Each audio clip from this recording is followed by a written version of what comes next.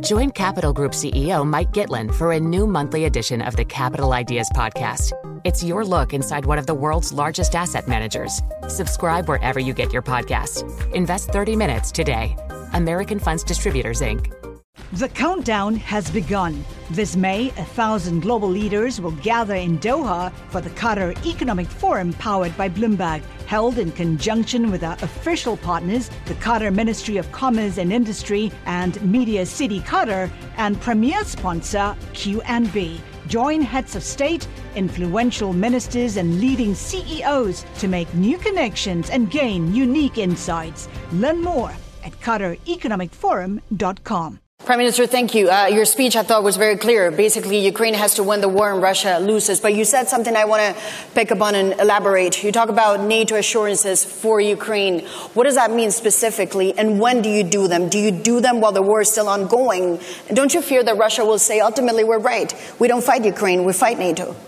Well, very nice to see you. I think, first of all, it's clear that the security guarantees, the architecture that was in place before this war has failed Ukraine.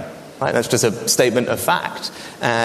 Ukraine had received assurances when it gave weapons up. Russia has continually violated, whether it's human rights treaties or indeed arms control treaties. So what happened before has not worked. So we should be clear about that. And now our job is to look forward and say, what's the right thing going forward? Now, as I mentioned, Jens Stoltenberg has said NATO, Ukraine will be a member of NATO. But between now and then, what I think we need to work on are providing Ukraine with the means to win the war right now.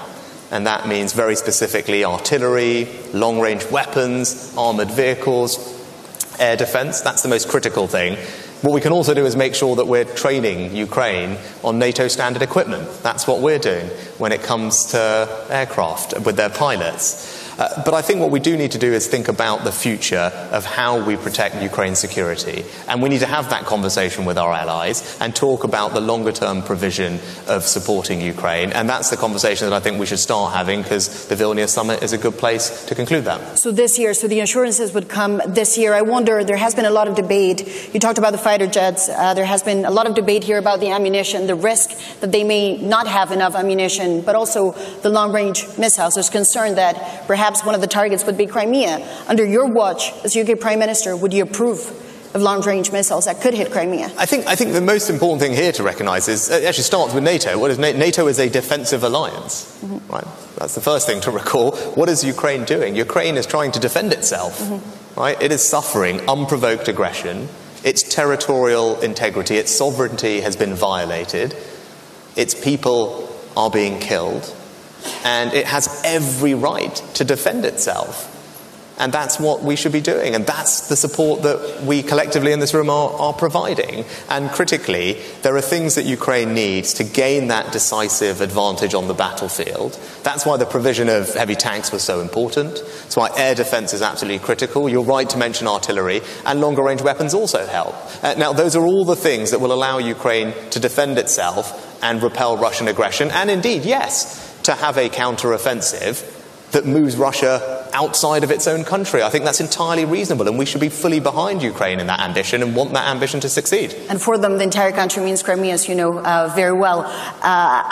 In your speech, there was a lot of bravado in the sense of Ukraine has to win the war and Russia has to be proven wrong. Vladimir Putin has to lose this war. Some would say, and you make it clear, you still believe the UK is a big geopolitical agent. Zelensky obviously went to London. He sees value in the UK, but some here would believe to really be the strong geopolitical agent, you need to solve the pending issues that you have with the EU. I know you probably know this question is coming. There's a frenzy of reports that you do have a deal over the Northern Irish Protocol that could come Monday, potentially.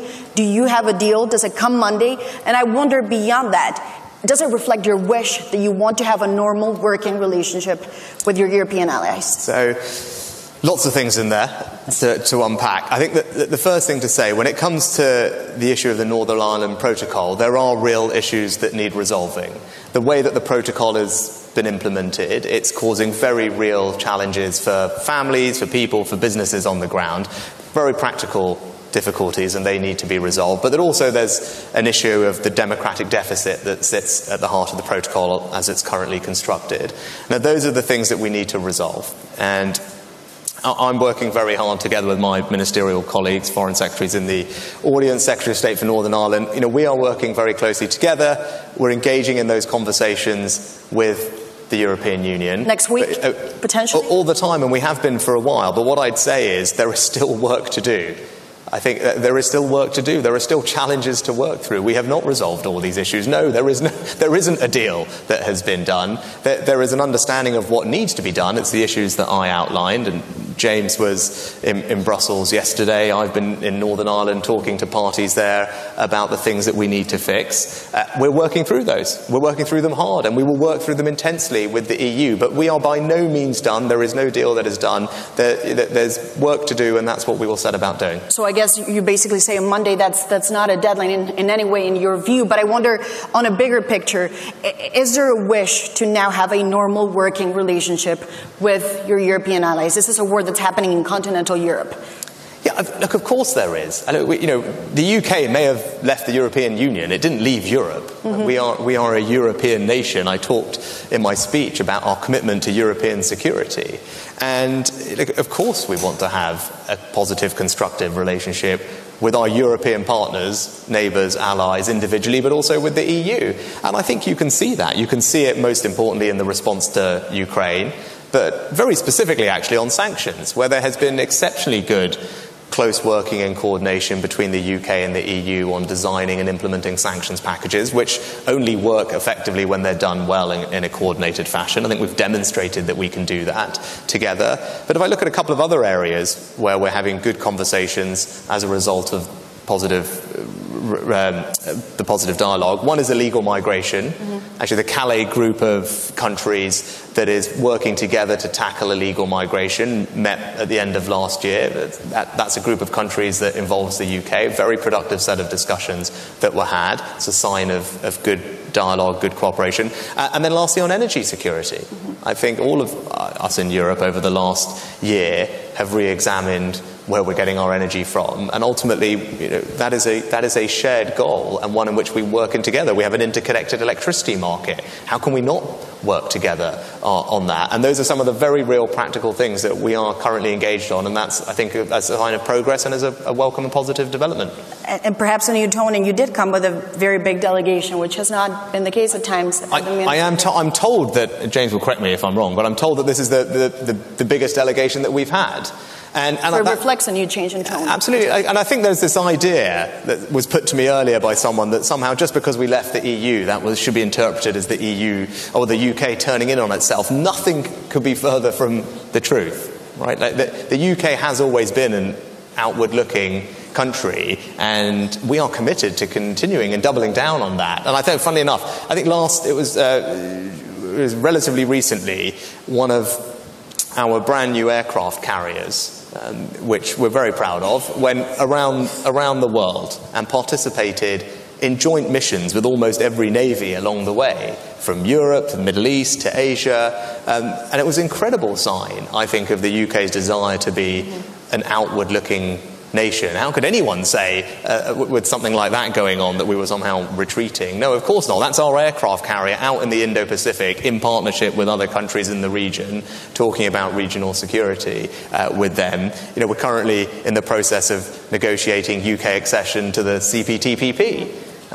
So I think these are all quite tangible demonstrations of our desire to be engaged, of course, in Europe, but also around the world, whether it comes to trade, security, energy policy, you name it.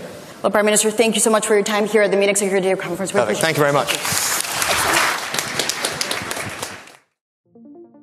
What could you do if your data was working for you and not against you? With Bloomberg delivering enterprise data directly to your systems, you get easy access to the details you want, optimized for higher-level analysis, and financial data experts committed to helping you maximize your every move.